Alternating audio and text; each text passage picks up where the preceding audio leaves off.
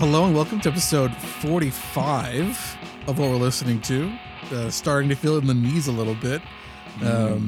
My name is Josh. I'm one of your hosts. And with me is my good friend and inventor of the three-step cure for disco fever, Asher. How are you, sir? Disco fever, yeah. I'm trying to think of something really on the spot about taking certain genres of music 3 times a day, but I can't think of it right now. I think one of the steps of the cure is get a haircut, you hippie, and then kind of move along from there. Yes, that's me. Yeah, come to me with your illnesses. All right, I have a small quiz for you, sir. As this has been a month of anniversaries, one of them being the anniversary of the 5th Blur album, self-titled Blur, which contains the song 2 on it. I thought I would quiz you about that infamous song. Oh, right. Okay. So I have a multiple choice question for you. And my question is, why was this song written? Was it A, Damon Albarn got a terrible haircut, so the band made a song about making fun of him, which stuck? B, the record label demanded a rockier lead single for their 5th album, so the band decided to write a song with no real name, meaningless lyrics, and shorter than was allowed on radio at the time? Was it C, the band wanted to write a parody of popular grunge sounds in America at the time? Or was it D, the song doesn't really have a meaning, it was a practice jam that they recorded kind of by mistake and then recorded properly afterwards? I love how none of these options are like, we took this seriously. Yeah. It's kind of the band just to be honest. You know what? I know so little about Blur. I didn't even know that was their 5th album. I thought that was an earlier on. I mean, they're all pretty plausible. I know the first, to be honest, I've always struggled to decipher those lyrics. I've never really looked them up. I know there's the head shaved line in there, but apart from that, I don't know. I wouldn't put it past them being asked to put a lead single on. So they just deliberately wrote something a bit meaningless. So which one was that? B? That's B. Was it? Look, I'll go with that. I know very little about this. Well, I'll take that as a credit to my question writing because the answer is C, actually. Oh, is that the... So Damon Albarn and the guitarist hated grunge in America. And so they made like this Nirvana song and stuff. Yeah, to make fun of the sound.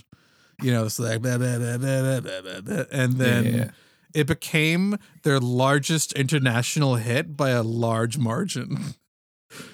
Like it's played everywhere in America and nobody gets the joke. And it's, I think, so funny. Are the lyrics actually a parody too, or is it just the sound? I think I actually don't know the lyrics either. I think it's I think it's parody like as well. Like you have some early Nirvana songs which are like Sliver about like going to your grandma's house and not wanting to go home and that kind of like it's kind of nonsense stuff. Yeah. So anyway, that's song 2 by Blur. I'm just looking them up. Okay, woohoo, woohoo, woohoo, woohoo. I got my head checked. Oh, I thought that was my head shaved. Anyway, by a jumbo jet, it wasn't easy, but nothing is. When I feel heavy metal, woohoo, and I'm pins and I'm needles, woohoo. Well, I lie and I'm easy all the time, but I'm never sure why I need you. Pleased to meet you. Yeah, it sounds pretty nonsensey. Sounds pretty nonsense. Yeah, that was a hurdle a month or so ago as well. And it's like the first second of the song you hear, it's just like, okay, Blur, song 2. It's so iconic. And it's so not like any of their other music, which is also kind of funny. Well, you need to put that down because I have not really listened to much Blur.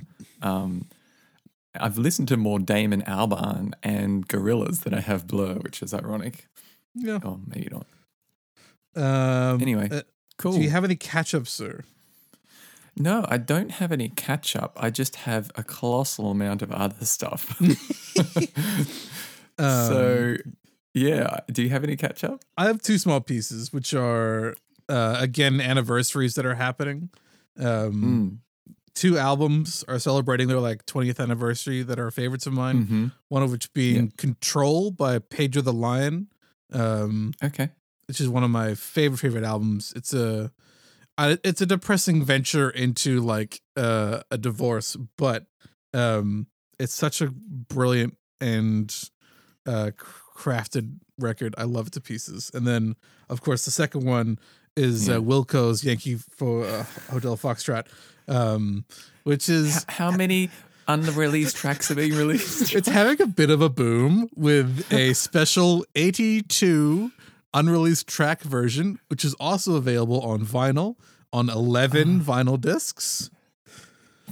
They're also setting I up. gather these are live, because if that's like 7 albums worth of stuff or 6 albums worth of stuff.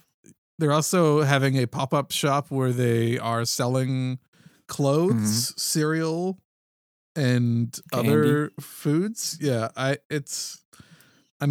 will eat your heart.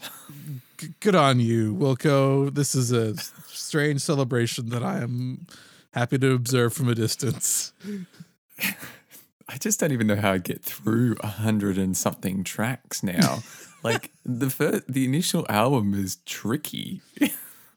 I mean, not too tricky, but yeah. Yeah, you gotta be dedicated to get through 11 extra discs, I should say. Yeah, things already too. Anyway, that's all the catch up I have. Happy anniversary. Yeah. I guess we'll get to reviews. Yeah, let's do this.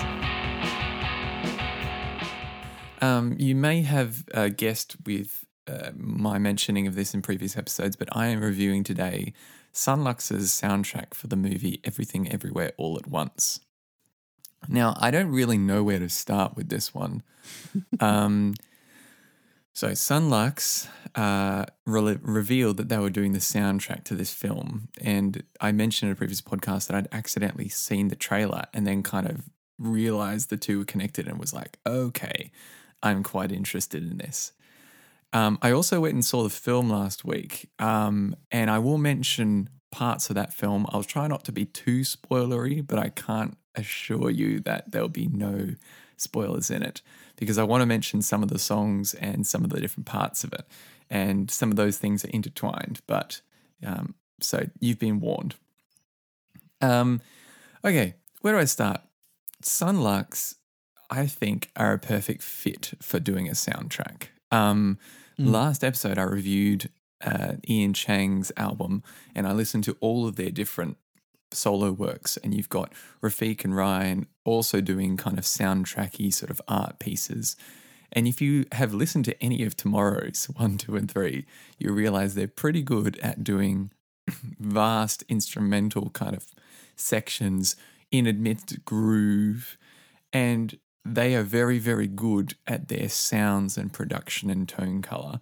And so I'm surprised that this is the first time they've done a big film soundtrack, to be honest. So at the very start, I think this soundtrack is outstanding. I have had it in my head for a long time over the past few weeks of listening. Like every day, particular parts have kind of come back to me. And the thing I didn't expect, but I should have, is that there are sections of Tomorrow's in this soundtrack that they've repurposed. I realized for the past 2 years, they have been writing a colossal amount of music. Yeah. So they released 3 albums and this album, which totals about, like 100 tracks or more? It's a lot of music. It's so much music. I mean, I imagine they've been working on this for a while, because their previous album came out in 2018, so they've had about 4 or 5 years to do all this content. But still, I'm listening to this, and even though I say they've repurposed some of the songs, I mean like 2. There's like a lot of new material on this soundtrack, and the stuff that they've repurposed has not only been from Tomorrow's, but they took a song from Bones, Your Day Will Come, and so I guess in my mind I now have this really interesting picture of Tomorrow's, where tracks like Unbind, which was one of my favorite instrumentals from Tomorrow's 3, is kind of like a really important theme that runs through all of the movie soundtrack as well. So, big picture, a lot of these, I was like, what do I want to say? I think they did a very good job at being composers for this soundtrack. So they didn't just go, let's write some songs and then hopefully they'll work really well for the soundtrack. They actually, did all the typical sort of soundtracky things at different points. You've got these like big string glisses and then these low parts, and they wrote a proper soundtrack. So at times, it's not very unique for them. It's like, oh, this serves the purpose of the film really well. And so some of the parts of the soundtrack, I'm like, okay, that's a fine piece. It's not amazingly interesting on its own. But they also managed to put in their own brand of sound on top of the movie while serving the movie as well. And that's a tricky thing to do. Like every now and then you hear these groovy parts, like at the end of Chapstick, you hear these, the kind of same falling rhythms that Ian does and Rafiq does when he drops his like guitar an octave and plays like bass lines and stuff. You can kind of hear that same feel. And then they've brought in, like I mentioned in the last episode, these different Asian sound influences, because this movie is like the story of an immigrant family. And so there's a lot of chance to kind of bring in these different cultural sounds. And I think that's fantastic. Before I keep gushing or going on, did you want to mention that I've just been talking over the top of you for a few minutes? No, that's all right. Yeah, it's definitely a very interesting piece. Like you said, it's not like this isn't like a rock opera. Like, this isn't like the Who do the soundtrack for Pinball Wizard. Like, it's not like the songs are the center stage. It's actually much more of a traditional soundtrack work. But at the same time, I found it to be a little bit different, where there's not a huge amount of like traditional thematics. Like, it's not like John Williams writing Star Wars. Like, it's not, you don't get those kind of big pieces over and over again. Rather, you get the sound and tone of the band over and over again. That's kind of the thing that connects it together. Yeah, the leitmotif of here's the character is not like necessarily melody. I mean, it is. So if you listen to Wang Family Portrait, you get the main theme, which will come in again and again and again. They also use Au clair de la lune quite a few times. Yeah. I mean, that's a very typical thing which has been done to death, but they do it in a way which is very Sun Lux. If you listen to some of them, they do the same crunchy, prepared piano feel on some versions of that. And I thought that was very cleverly used. But you're right, enjoyed, it's not... No, sorry. That piece, My Life Without You, which has the Clair de Lune glabber in it in the first half, and then kind of transitions to something much different. I quite enjoyed that as a musical piece. Yeah. Yeah. They cleverly used things that people know and then things that they don't to kind of make it sound familiar, but a little bit unique as well. And I thought that was very, very good. I have favorited so many tracks on this album too. So I'm going to be posting a playlist, my favorites, because I think that I can't quite sum it up in 3 tracks. So I'll be posting that just in the show notes to this. So make sure you check that out. But I'll just say a couple more things. There were moments where you could, at least I could as a Sun Lux listener, go, oh, they have really put their stamp on this. There's a scene right at the beginning where the first title card comes up and it's like part 1. No, it's very clever. There's a song, I'm going to spoil a little bit, but it's okay. There's a song called What Are You Thinking About? And, Evelyn has a lot on her mind with all these things that are going on. Waymond says like, what are you thinking about? And then this title card comes up saying everything, and Sun Lux do their characteristic sort of punch you in the face with sound with all of these different instruments, this kind of like sudden, fortissimo just hits you. And in the cinema, I was like, okay, I'm really going to enjoy this. And so the directors, Daniels, really used Sunlux well.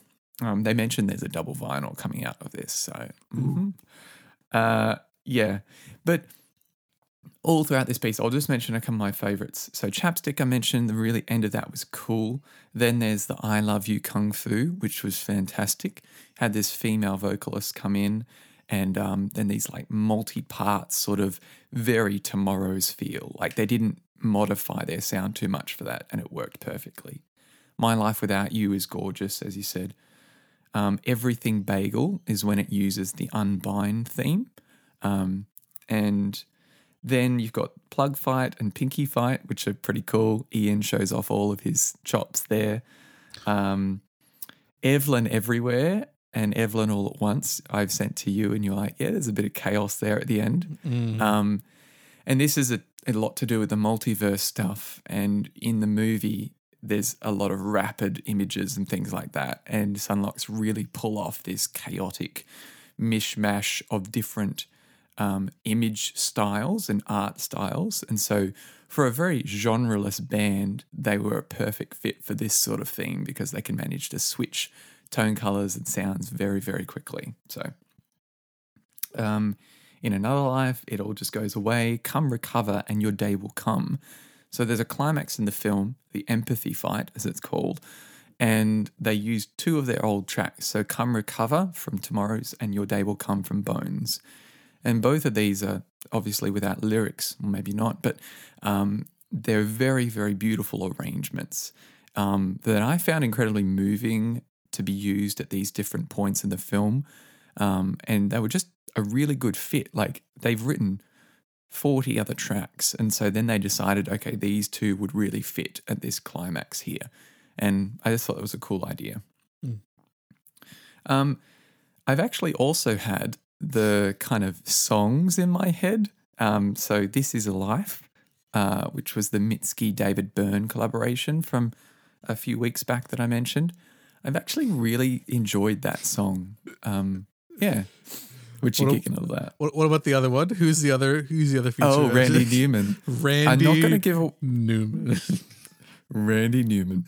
Now, I'm not going to give away too much about this, but there is a reference to Ratatouille in this movie. And my suspicion is that this is a reference to Pixar films. And so my suspicion is that he was included because of this reference to Pixar films, even though he didn't do the Ratatouille soundtrack. He did Toy Story.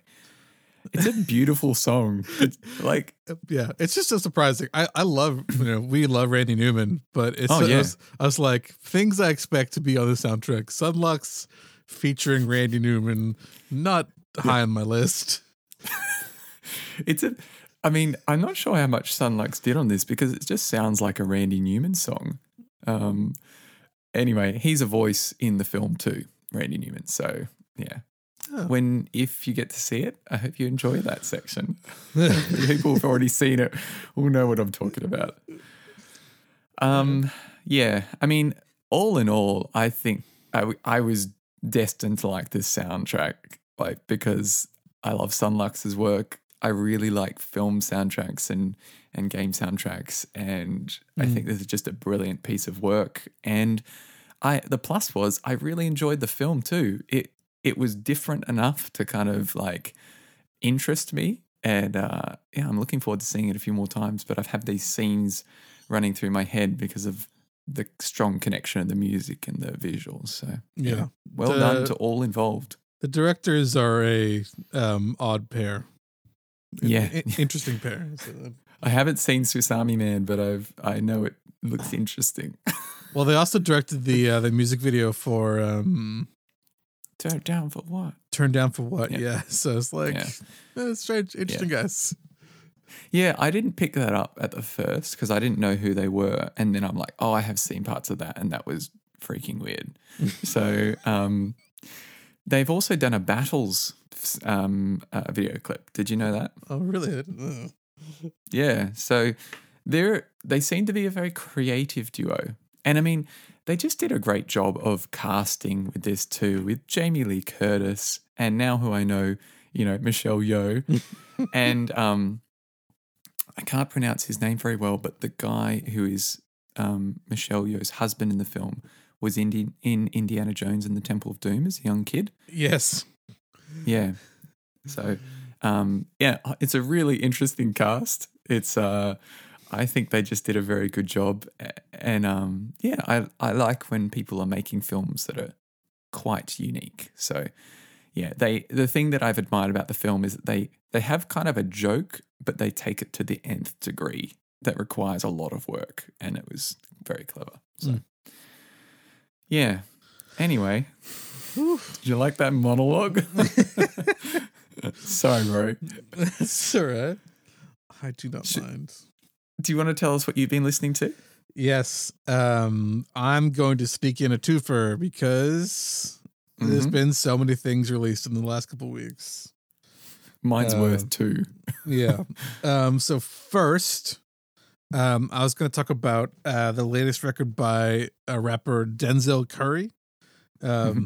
We've mentioned him once or twice for his work with Kenny Beats and the Unlocked EP that he did together.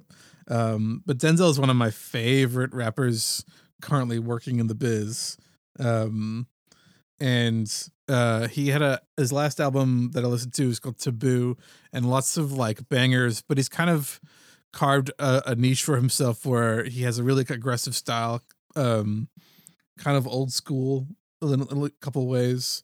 But this new record, I think, is a big step in a forward creative direction for him as a rapper. So this is, I think it's called Melt My Eyes, See Your Future, See My Future, something like that.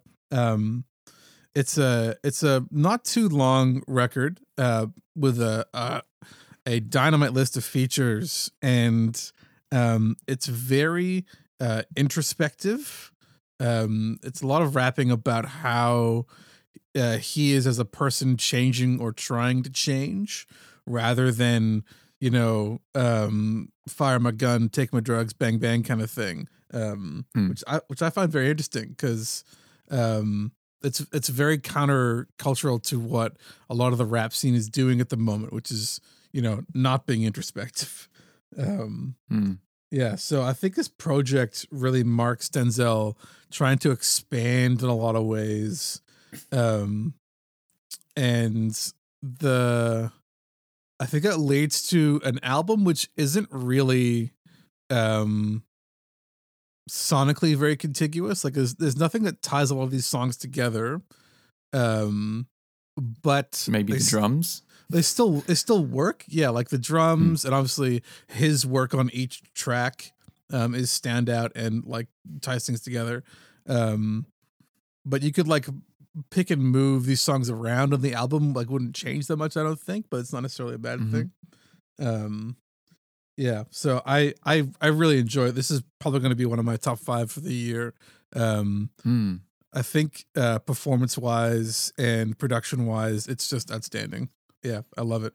I'm curious as to what you thought about it. I gave you a couple tracks to go through, since I did double duty this episode.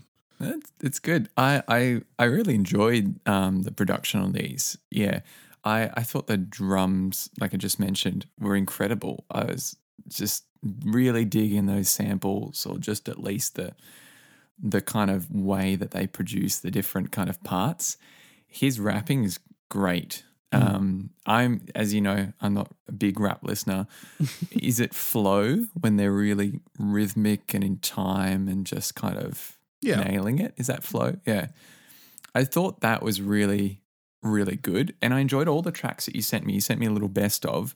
And I think I listened to a bit of the full album as well. But yeah, you're right about the lyrics. It was all very, very kind of existential sometimes, or just kind of wondering about life. And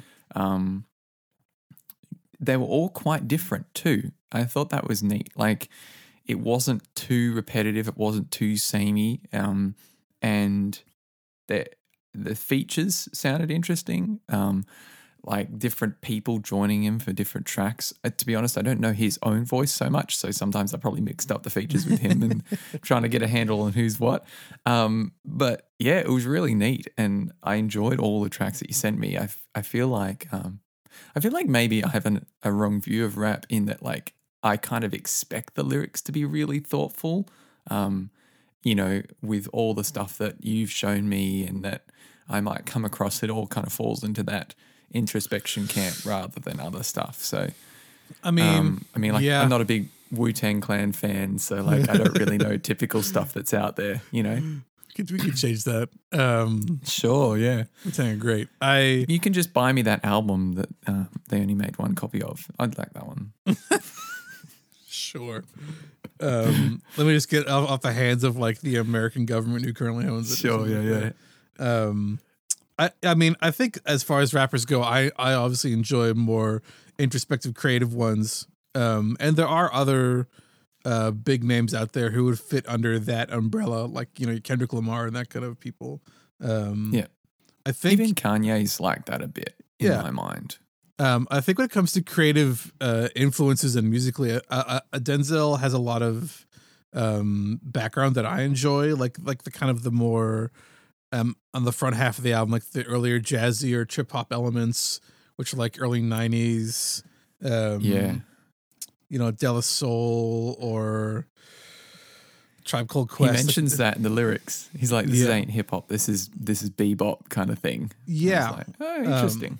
So I think as you kind of go to the back half of this record, the influences kind of expand a little bit, and you get like early 2000s. You get a T-Pain feature, which is great. Yeah. And then by the end of the record, you're getting more modern people features on it, which is, I think, an interesting way to go about it. Like, you can kind of feel the evolution a little bit of hip hop if you know your stuff as you go through this record. Anyway, I highly recommend this album to people who are rap fans and non-rap fans alike. I think it's a great kind of warm-up record if you've never dipped your toe, because you can see the creativity through and through, a lot of it, I think. Yeah, definitely. Yeah. Oh, very cool. Denzel. He's great. Yeah. And he's really funny. I don't know. Him and Kenny Beats are always yapping at each other on Twitter, and it's always entertaining to watch. Because they're so different. Kenny's like a 7-foot white guy, and Denzel's not that tall, and from the hood. Anyway, okay. Is this the reason you've been getting into funky drummer from James Brown, or is that just a separate thing? I mean, not particularly. It was Clive Stubberfield's birthday, like a week ago, 2 weeks ago. Yeah. And so the clips of him were going around, and I was like, man, this guy's just so good. Yeah. It just reminded me a bit of that, like the really strong in the mix drums and that sort of thing. And great feel. There's Funky Drummer is probably one of the most important like hip hop samples. It's probably that and Impeach the President is probably the other one. There's like two like really famous like sample beats, and those are like the kings. Okay. Impeach the President. So second, I don't know that one, but I'll put it on for you. Thanks. All right. So secondly, I've been listening to the latest in a completely changed genre, the latest Father John Misty record, Chloe in the Next 20th Century. So you have to forgive me for indulging in my extremism habits. Totally fine. Yeah, this is a strange pairing. Like, steak and milk. It's not exactly, they don't exactly go together. Food analogies. Yeah. So this latest record from Father John Misty is, I find, quite interesting. It's been a little bit polarizing from what I can read about it. Some people think it's terrible, and some people think it's really interesting. And I follow in the second camp, I think. So he's been on a bit of a journey over the last couple of records. His last one was quite intense. I found it quite a lot to digest, because it's mostly about him having a series of panic attacks in a hotel and thinking he's going to die. Like it's a really intense record. That's God's favorite customer. Yeah, and then he didn't really make anything for a little while, and then he started releasing some smaller singles on Bandcamp and some covers, which I think kind of put him in step for this record, which is less folk music, more inspired by like famous Hollywood soundtracks, crooners like, you know, Bobby Darin and Frank Sinatra, and I think Leonard Cohen a lot too, where you have these dense, lyrical, not too complicated musical pieces that fill most of this record.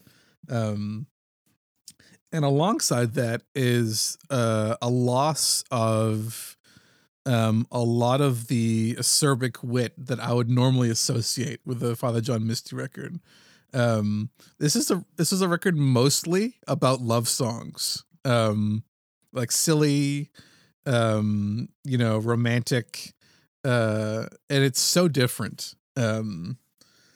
Yeah, one of the comments I read was this could be the most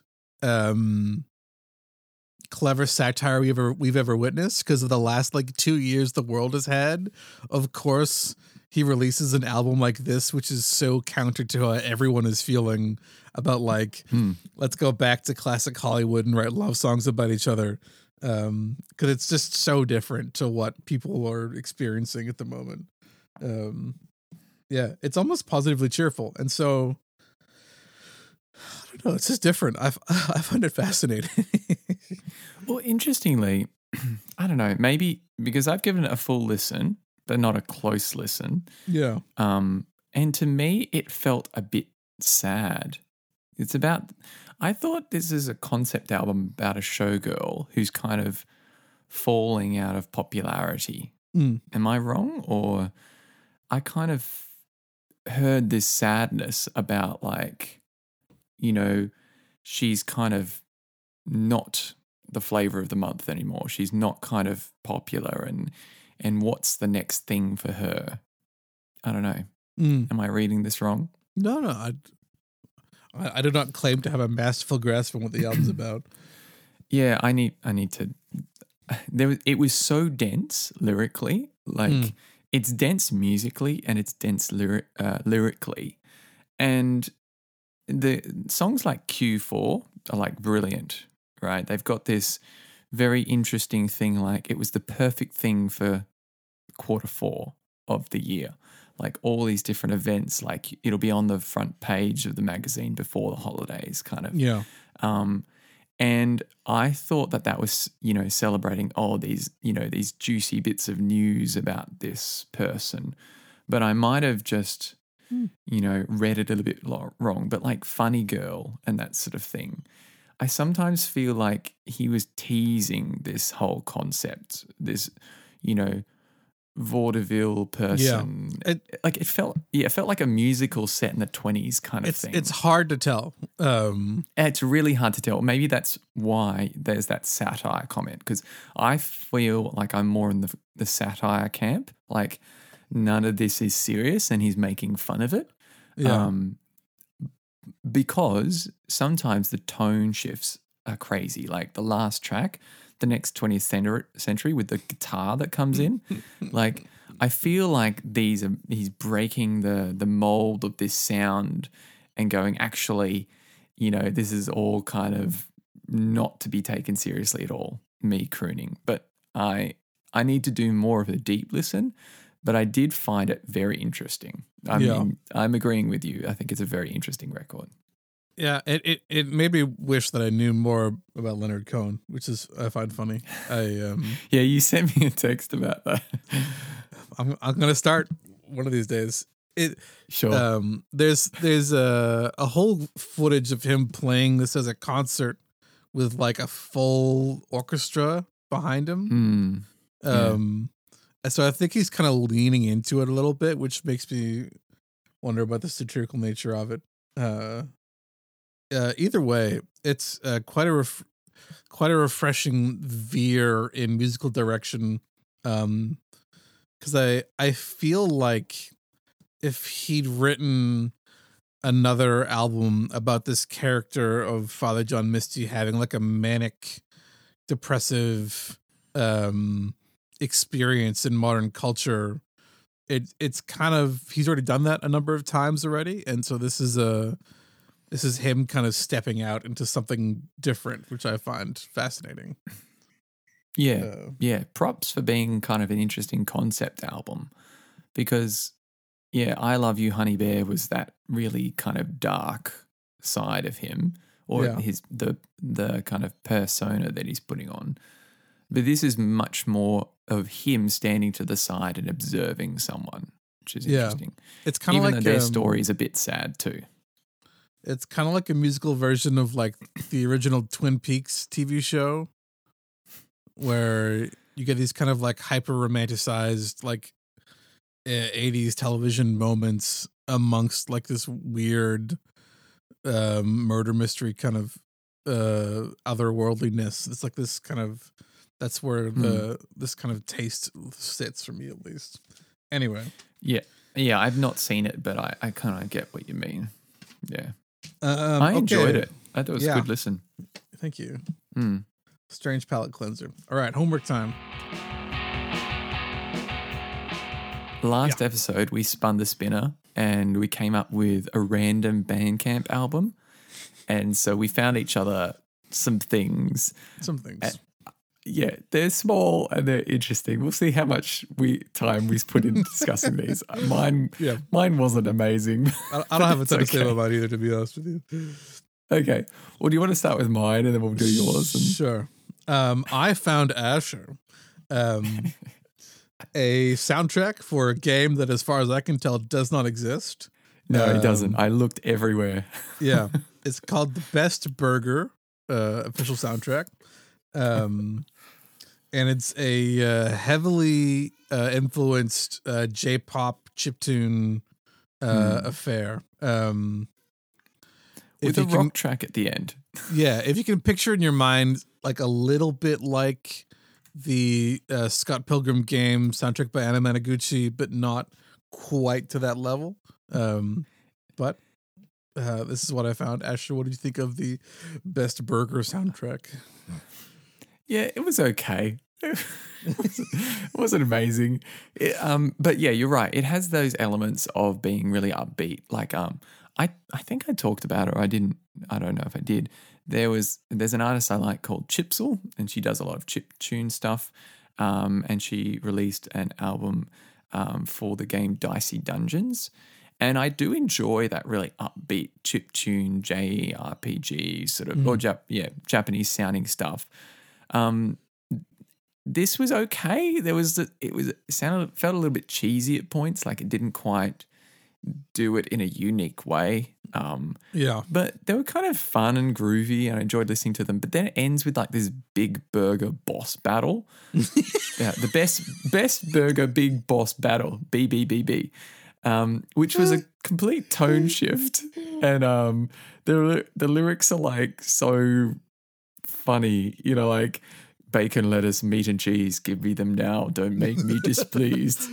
Hurry my order or I'll pummel your skull. Make a mistake and you'll get more than an earful. Those two don't rhyme, but that's okay. It was just such a tone shift, and I was like, I do actually want to play this game so I can get things in context. But as far as I could tell from the dev's Twitter, it just died. So sad. Yeah. But this artist Nathan Cleary seems pretty cool. Works in Japan, is making a lot of things. Oh, yeah, some stuff recently, not so much stuff in the past 2 years. But yeah, I like it when people are doing a good job with soundtracks. It's well produced. Just not like amazing in my books. Did you have anything to say about it? I mean, it's hard to grasp what this is supposed to be without having any of the game context behind it. I mean, some of the songs are kind of fun, like Shovel Knight level of like open world, I'm assuming, kind of nonsense. It's great. Yeah, it was cool. So thanks for randomly finding this. It had character. Yeah, it did. It did. Yeah. So I found Josh a little beat tape by an artist, AJMW, and the beat tape is called Back Then EP. And I just thought it'd be a nice little chill hop thing for Josh to enjoy. You know, everything's written in lowercase with periods or at the start or the end. What did you think of Back Then EP? Yes, this is apparently a compilation of beats that he's made, just kind of like put them in one place. Yeah, I mean, it's been a while since I listened to lo-fi beats on their own. It's relaxing, but not super engaging musically. It comes to like a lot of this music. It's hard to be a standout, I think, in this genre without doing something like wild or expanding on it somehow. This is probably why I like somebody like Nujabes so much more, where he has this kind of filter or bass layer, but he doesn't just kind of leave it there like so many modern lo-fi artists like to do. So yeah, I mean, I went through it a number of times. It's nice, it's relaxing, it's chill for sure. It's great reading music. But it's not like, I don't know, it's not exactly something I could dig my teeth into in terms of compositionally. Chill hop has this unfortunate place that it sits in that it needs to be backgroundy for what its purpose is a very modern thing to think of. I use it when I'm working because it's nice to listen to, but it doesn't grab my attention too much while I'm doing other things. But there to then go, oh, is this a standout or not, means that it kind of defeats its purpose of being background music. Yeah, and this ticks all those boxes. I mean, it's nice. But again, I wouldn't like. It's not going to be on a top 10 record anytime soon. Yeah, totally. Yeah, this person AJMW looks like they've got some stuff on some channels that I usually listen to, like Chill Hop and Lo-Fi Girl and stuff. But yeah, I don't remember his work particularly well, so it did its job. So yeah. Anyway, I think we'll chuck a few tracks of both these albums on the playlist if they're on Spotify. Spotify, yeah. I don't know if this Best Burger soundtrack is going to be on Spotify. All right, honorable mentions. First, honorable mention is the latest album from Pup, punk rock band out of Canada. The Unraveling of Pup the Band. I was going to review this. It didn't grab me enough, I don't think. Maybe in like a hotter month, it might have, which is generally when I listen to more aggressive music. There still are some fantastic songs on here. I think the album's just a bit too long, or it slumps a bit in the midsection. So I some high quality bangers on the ends. It just needs a bit of work, I think. And as always, the drummer for this band is doing overtime. My goodness.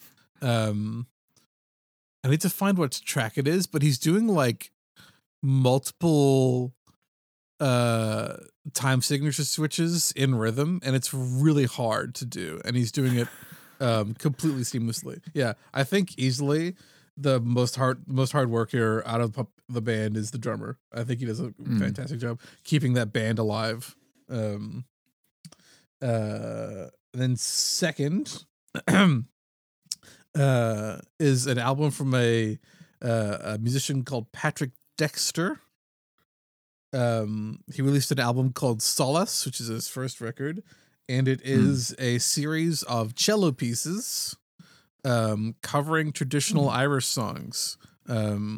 Nice. This is like the most idealistic kind of cottage core thing you can ever imagine.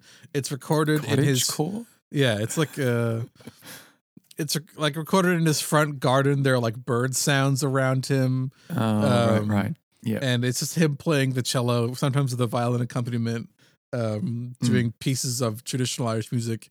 And I don't know, it's so romanticized and it's relaxing and wonderful. And I love it to pieces. Sounds nice. Yeah, he plays cello really well.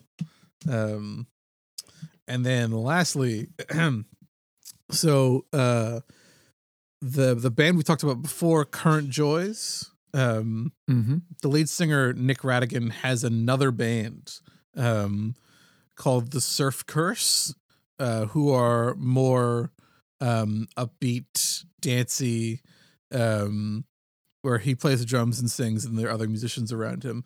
And they've released their first new song in maybe 2-3 years, which I've been listening to pretty much nonstop. It's really catchy. It surprised me the first time I listened to it, and then I kept coming back to it. I was like, yeah, I'm actually really excited for them to release another album, because their last one was 2017, 2018, which is still good, but it's been a little while. So the Surf Curse. Surf Curse, cool. That's all I have. What about your honorable mentions, sir? Yeah. I'll just start with a couple of small ones, and then there are a couple of longer ones. So just off the back of Denzel Curry, Chance the Rapper had a new track out, which I really enjoyed. And I think I've mentioned before that I've really enjoyed his latest singles. What's it called? One of them's not on Spotify. So Child of God, he just released, which I thought was really good. And it was kind of related to The Heart and the Tongue, which he released a few years ago, maybe, was it? I can't remember. But he seems to be... Sorry. He seems to be chucking out just these one songs, and I would really like something longer with this same sound and style and lyrics. So anyway, I'll chuck that on the playlist, but I really enjoyed that. So yeah. Secondly, a random thing I discovered, we know Simon Stalenhag, who I appreciate the art and music of. Turns out he's a very multi-talented dude. He has this other project called Satuna Sound Team, and it's kind of like speaking of game soundtracks, it feels like a Sonic the Hedgehog release of really kind of funky chiptune game sort of sound. So if I can find stuff on Spotify, I'll put that on. Otherwise, that'll be in the show notes. He's obviously done the artwork for the album. It's kind of like very much early thousands sort of look. It looks like a hottest one, like a compilation, like So Fresh sort of thing, but with dinosaurs on it. I don't know. Anyway, so you get the idea. Have a listen to that. That's pretty wild. Thirdly, I'm very excited to announce that Half-Handed Cloud has something new coming. He hasn't announced it yet. He's just said he's getting ready to announce something. So just placeholder right here. Get ready, guys. But you can follow on his social media a bunch of posts he's doing about kind of the back history of Half-Handed Cloud, because Half-Handed Cloud has been on Asthmatic Kitty for so long. Asthmatic Kitty have kind of been reintroducing and saying, giving a bit of context for this new thing that's going to be announced. So there's a lot of things from the early days and like collaborations and people that Half-Handed Cloud has worked with, like Danielson and then Sufjan and then Jai Agnish and all these other people. So it's really interesting to follow if you want to check it out on social media. And then my two bigger ones, I forgot to talk about Darren Hanlon the other week. So I was going to review this and then got caught up in Sunluck stuff. But Darren Hanlon released a new LP, and he is Australian singer-songwriter who I've mentioned before. And this album, Life Tax, is pretty delightful. It's really lovely kind of, humble stories about his life / kind of biographical or biographical stories about other people or events. Two standouts that I'll put on the playlist.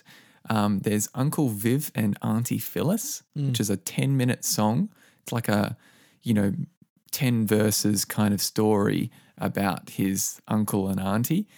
And it's very moving. Interestingly, kind of coming out around the same time as the Gang of Youth story.